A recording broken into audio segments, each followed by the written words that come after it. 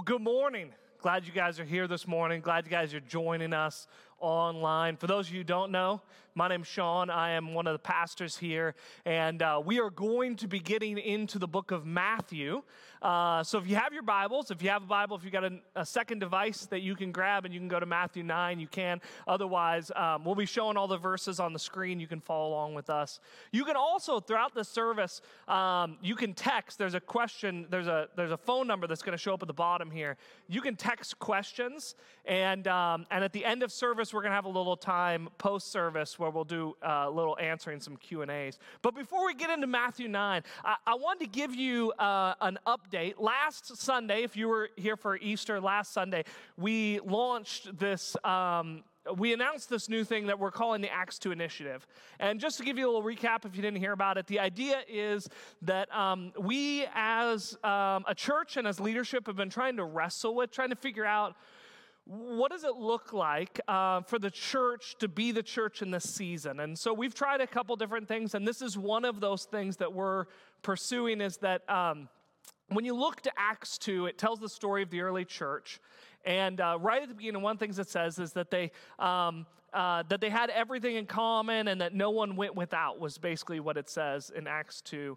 And that they provided for one another. When someone else had a need, they would sell something and they'd provide for one another. And it was this kind of living out of what Jesus said, that they will know you're my disciples by your love for one another. So as leadership, we made a commitment that in combination with that and with following also the words of Jesus, that we're going to trust him today and allow him to take care of tomorrow, that tomorrow has enough worries of its own, that we have committed that we are going to take all the money above. We reduced our budget for the next 6 months to save about $70,000. We're going to take everything in excess above our expenses for the month of April. We're not going to worry about May. We're not going to worry about the summer. We're not going to worry about September, what's going to happen in the fall, or a year-long budget. We're going to take what we need for the month of April. We're going to pay our bills for the month of April, and everything else that comes in over the top, we're going to set aside into a fund that we are going to use to bless and support and encourage families in our church who've been affected by the pandemic financially. And I have some crazy news. Okay, you may have gotten the email on Friday. We announced it on Easter, which was the 12th of April. And on the 15th of April, 4 days later, 3 days, 4 days, however you want to do the math, by the 15th of April, halfway through the month, we had already exceeded our budgeted needs for the month. I mean, I'll just tell you, in like an unprecedented rate, we exceeded. So now, starting on Wednesday through the end of the month, whatever comes in, which is already beginning to accumulate, is going to go to this Acts 2 initiative to begin to fund. And I just have to say, I am humbled and grateful that I get to be a part of a church like this that responds like that, because it wasn't one person's check. It wasn't one person who wrote a big donation. It was a lot of people who gave above and beyond so we could get ourselves funded, so that we could fund extravagant generosity, irrational generosity. And I just want to say I'm thankful that I get to be a part of this body as well. And thank you for so many of you that, I mean, there was one family who took the check that they got from the government on Wednesday and wrote the whole amount right to the church. I mean, it's just the stories already of people's generosity and people's willingness to live out the words of Jesus, that they'll know that you're my disciples by your love for one another, is amazing and humbling and incredible and beautiful. And so I'm so grateful for your generosity. So today we are in the book of Matthew. So if you have your Bibles, Matthew 9. Matthew 9.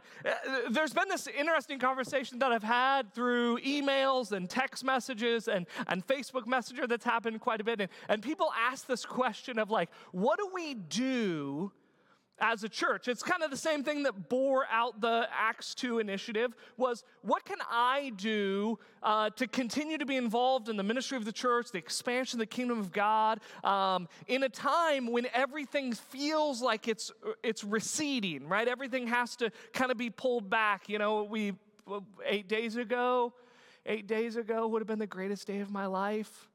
We would have dumped 20,000 Easter eggs out of a helicopter, and we didn't get to. Maybe I shouldn't say that because that's forever on video now, and my kids are going to get older and have to go.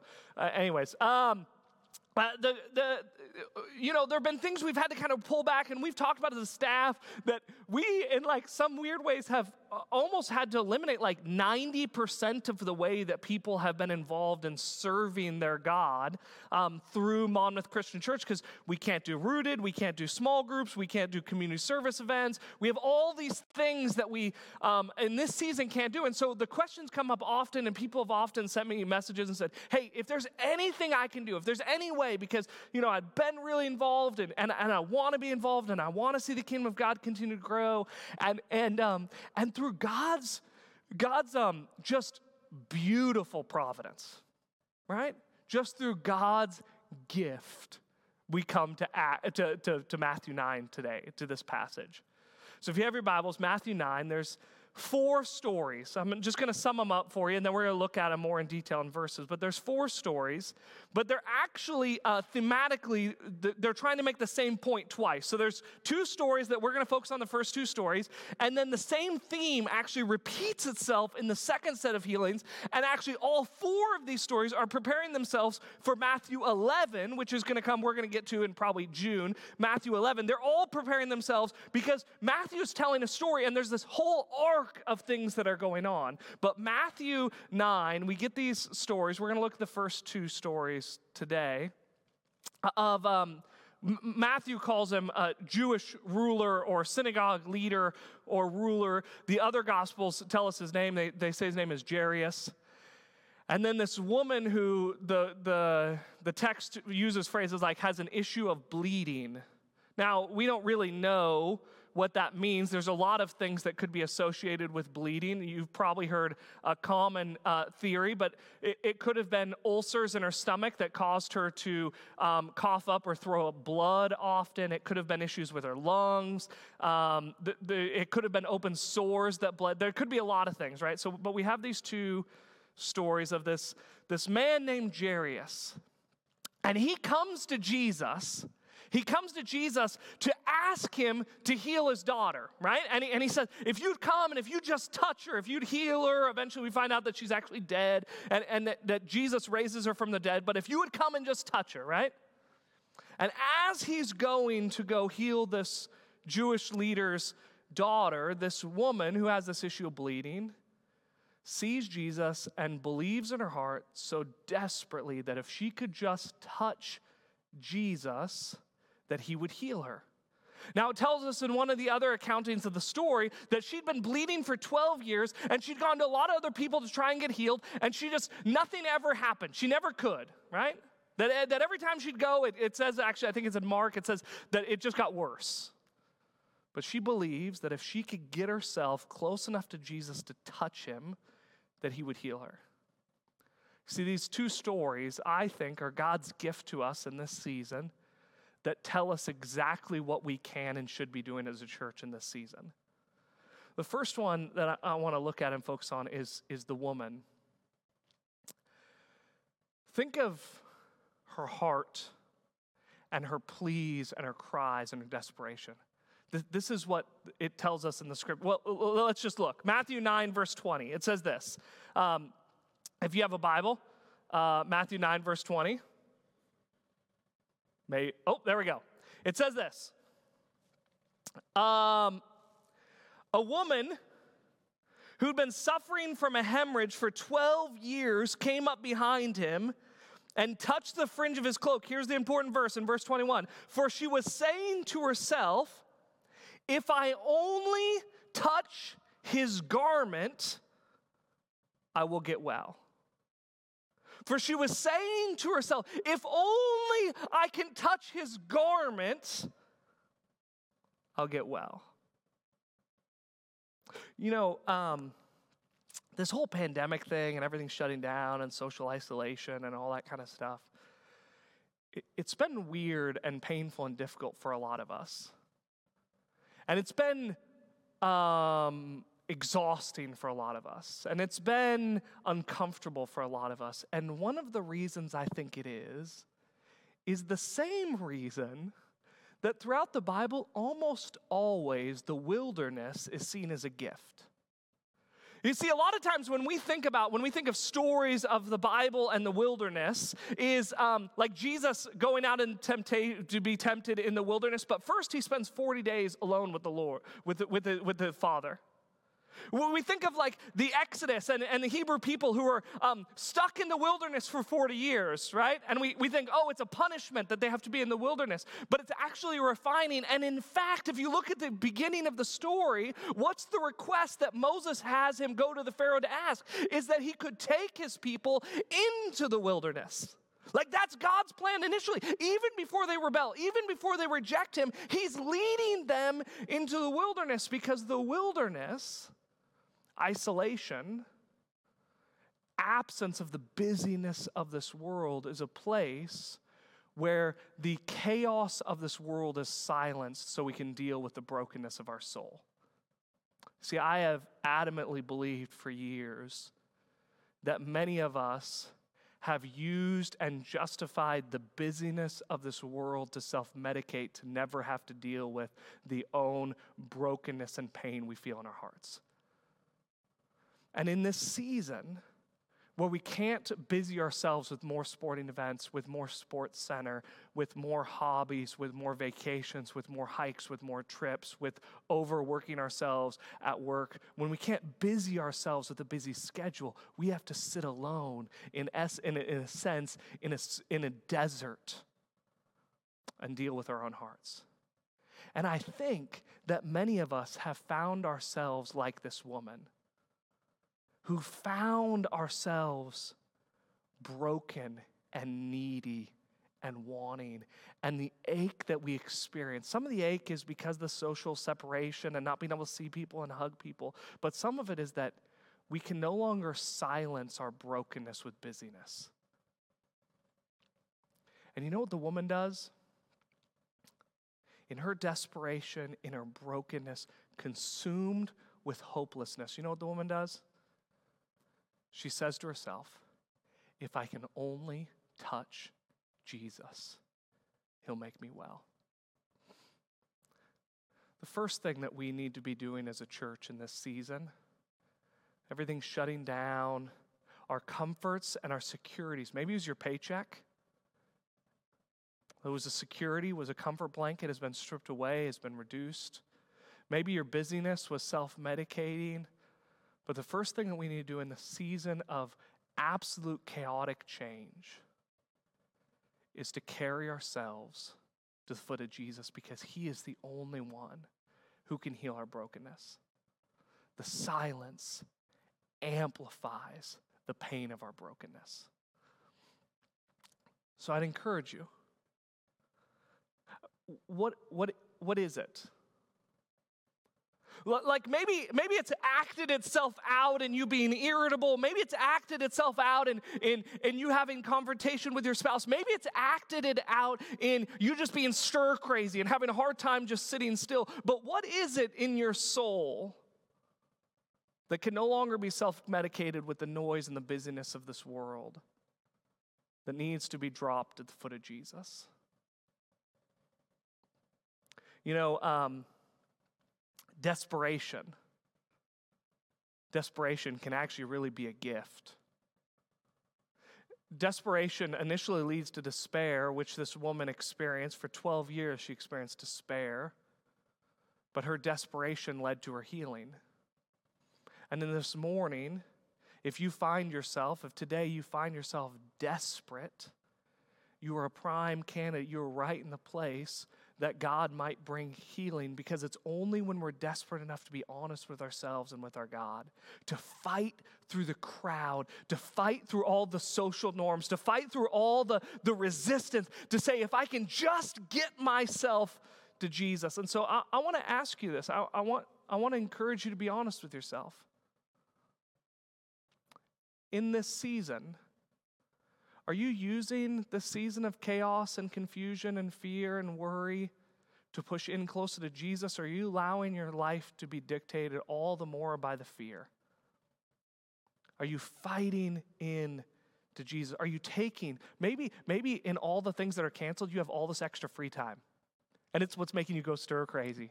Maybe you have all this extra time with your kids and it's what's making you go stir crazy. Are you taking those opportunities of those quiet times, of the extra family meals, of sitting around and sharing life and speaking truth in your spouse and love in your spouse and discipling and caring for and searching out the heart of your spouse and your children in these quiet times?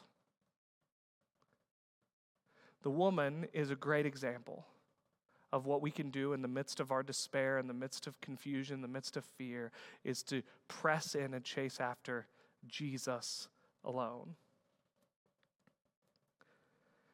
But it requires us to leave some things behind. It requires us to lay some things down. So one of the questions and one of the things that we should be in constant pursuit of as a church and as individuals today is, what is it that you need to lay at the foot of the cross? It's always the call of Jesus to leave something behind.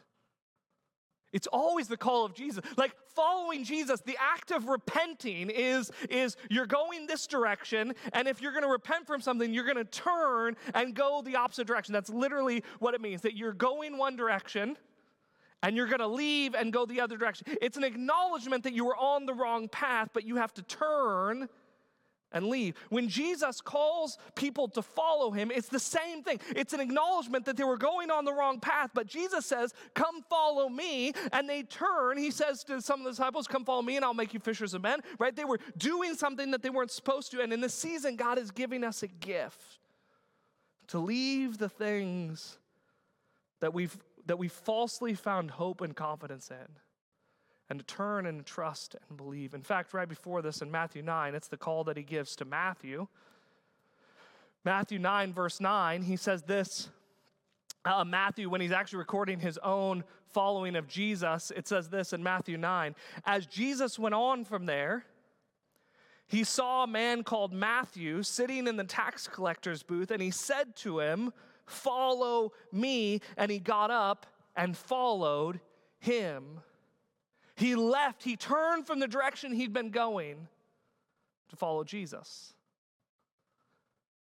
We have an opportunity in this moment to maybe see more clearly the things that have been idols in our hearts and to come and lay them at the foot of Jesus. The second thing is Jairus' story.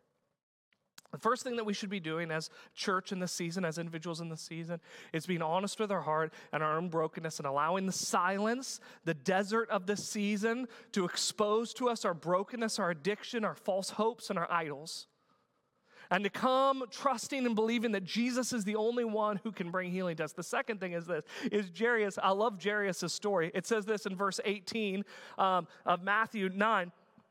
Matthew 9, verse 18, it says, while he was saying these things, being Jesus, to them, a synagogue official, it tells us elsewhere his name is Jairus, came and bowed down before him. Now, you can just pause for a second. This doesn't mean that he worshiped him. It's an act of submission, of homage, of saying, you're a man of superior power and might over kind of a local synagogue. A synagogue was like a local church, right? It wasn't the temple. It wasn't the main center, but it was these outcroppings of worship.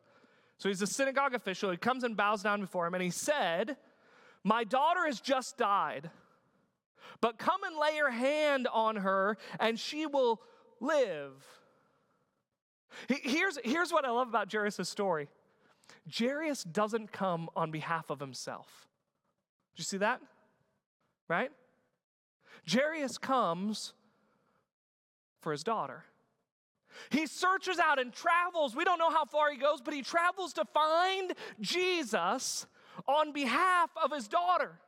Because he doesn't come to Jesus asking that Jesus would heal him.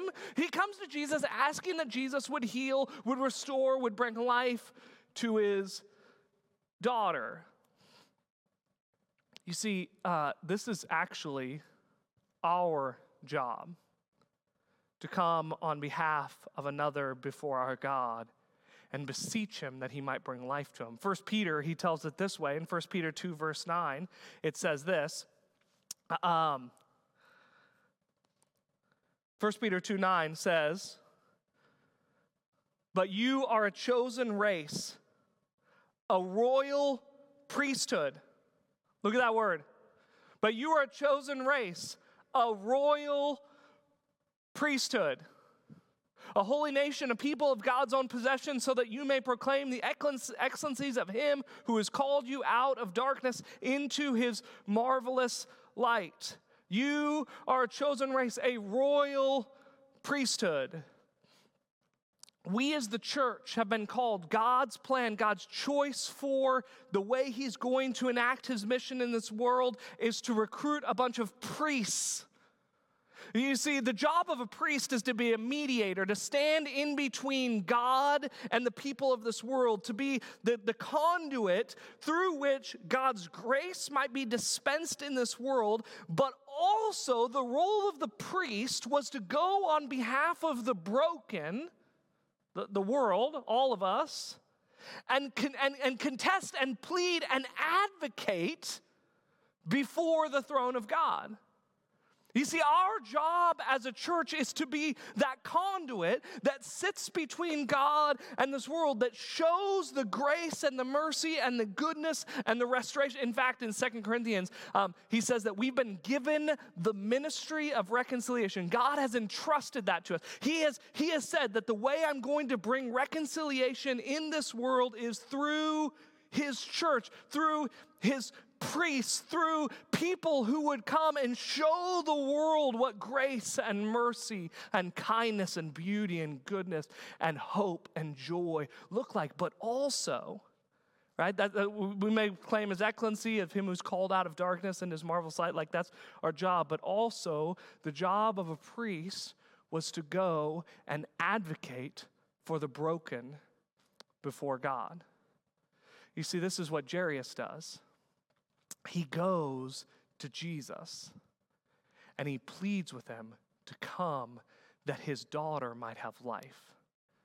He goes to Jesus and he says, please, I don't need anything from you, right? I've experienced the excellencies of him who's called us out of darkness in his marvelous light. It's not for me, but we are called to be a priest who go and advocate before the throne of God on behalf of the broken, that he might bring life and hope and joy and restoration and mercy and goodness and life to them.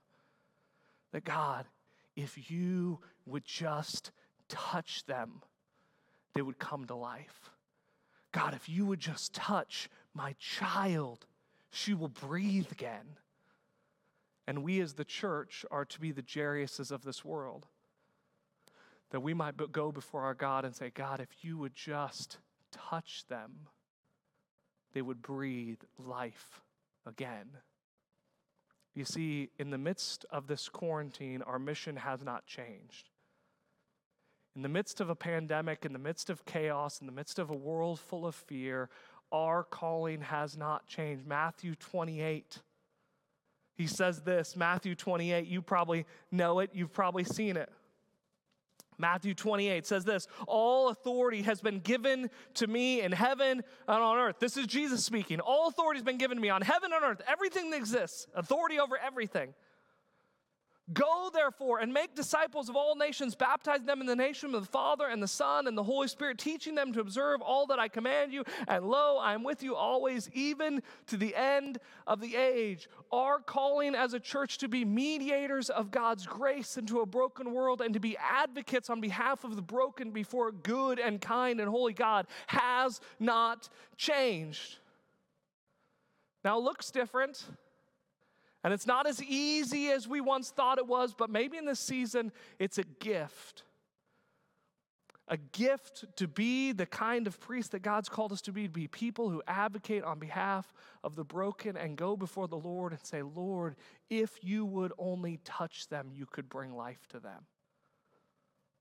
You see, I think the greatest power of what we can always do, but is amplified in this moment, is be advocates in prayer. If we believe the words that we have inscribed in our latte lobby that says, as Jesus says, I've come that you might have life and that you might have it abundantly.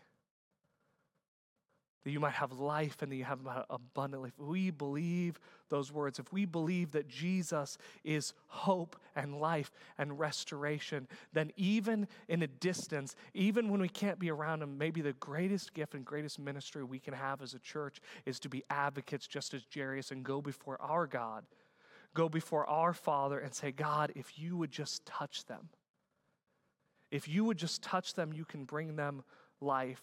You know, we have not been removed of the power that God has entrusted us just because we can't be around each other. God wants you to be a kingdom of priests, an advocate for the broken at the foot of the throne, fighting just as Jairus did for his daughter. You know, there's another passage where it talks about how we should pray. It's a really weird passage because it says there's this woman who's been done wrong and she goes before this judge, and it says that the judge is a wicked judge, which is a weird illustration, but Jesus is trying to amplify the point because the judge is supposed to be illustrative of our relationship with God, right? Obviously, God isn't wicked, but he's saying even if the judge is full of wickedness, okay, here's the point. And she goes before him, and she goes before him, and she goes before him. And then he says, eventually the judge will relent just so that she'll stop coming and just so she'll stop ignoring him. God has given us this gift. Be a kingdom priest who day in and day out go before the throne of God and fight for the broken and the hurting before him. If you would just touch them, that you might bring life. So in the season of silence, in the season of cancellations, in the season of space, in the season of isolation, who will you pray for? Who will you be an advocate for? Who will you go day in and day out? Just as the widow before the wicked judge, God, you can do it. If you touch them, you can bring healing. You can bring life to their weary soul. You can restore what is broken. You can redeem them. You can use what's been going on for your glory and for their good. You can do that, God. Who? Who will you go for? You see, Jesus would have never walked to Jairus' house to touch his daughter and bring life to a broken and dead soul if it had not been for Jairus, who left his house to go plead with a God of mercy and kindness and power. And so who will you leave your house for to go before the king of this world, king of all creation, and to plead and to fight for? So this morning, if you come in like the woman, just tired and busted and broken and wore out, would you hear the words of Jesus? He says in Matthew 11, a couple of chapters later, he says these really beautiful words. That if you, like the woman, come weary and exhausted and tired, he says this in Matthew 11, verse 28, come to me, all who are weary and heavy laden. Weary and heavy laden, and I will give you rest. Like forget the rest of this. Like, isn't that like some of the most beautiful words? Isn't that a beautiful invitation? That the God that we worship is not angry with you, wanting to destroy you, but he wants to give you rest. He sent his son. He gave his one and only son on our behalf, that if he'd give his son for you, what more will he not give? His invitation to you this morning is, if you are weary and heavy laden, come to me, and I will give you rest. Take my yoke upon you and learn from me, for I am gentle and humble in heart, and you will find rest for your souls, for my yoke is easy and my burden is light. And this morning, if you come into this gathering like that woman, exhausted and desperate, would you know that Jesus is inviting you to find rest in him? If this morning, if you're a follower of Jesus, maybe the best thing we can do is end with this quote from Rick Warren. I've said it before, but I still love it, so I'm going to tell it to you again. Rick Warren has this really great quote. And he says this, there are two things you can do on earth that you can't do in heaven. Sin and tell people about Jesus. Which do you think God left you here for? Our mission hasn't changed. Maybe today it's going to look a lot more like Jairus going before the throne room of God and just advocating for the broken in your life, for those who are wandering away, for those who are full of addiction and remorse and shame and darkness and fear and a feeling of unworthiness. But our mission has not changed. For we are the conduit which God has chosen to demonstrate his excellency and his goodness and his grace and mercy to all creation. We are called to be a priesthood of believers. So today, who will you go before the throne room of God on behalf of? Let's pray.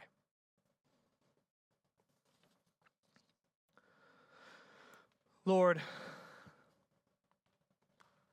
we come to you this morning,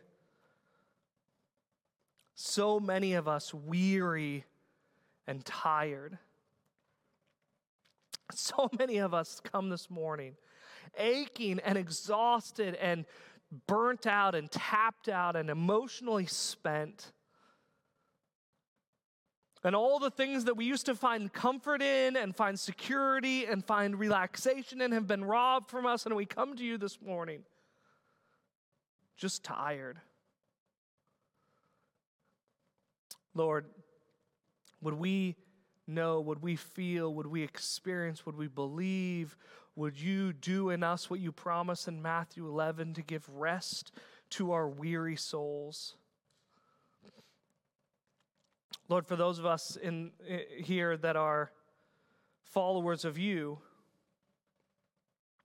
Lord, this morning, would you give us the gift, as uncomfortable and painful it is, to remove our eyes from ourselves, that we might be reminded that you've given us a gift, you've given every single one of us a ministry, that you have called us to be a conduit of your grace and mercy to a broken world. Would we be a kingdom of priests?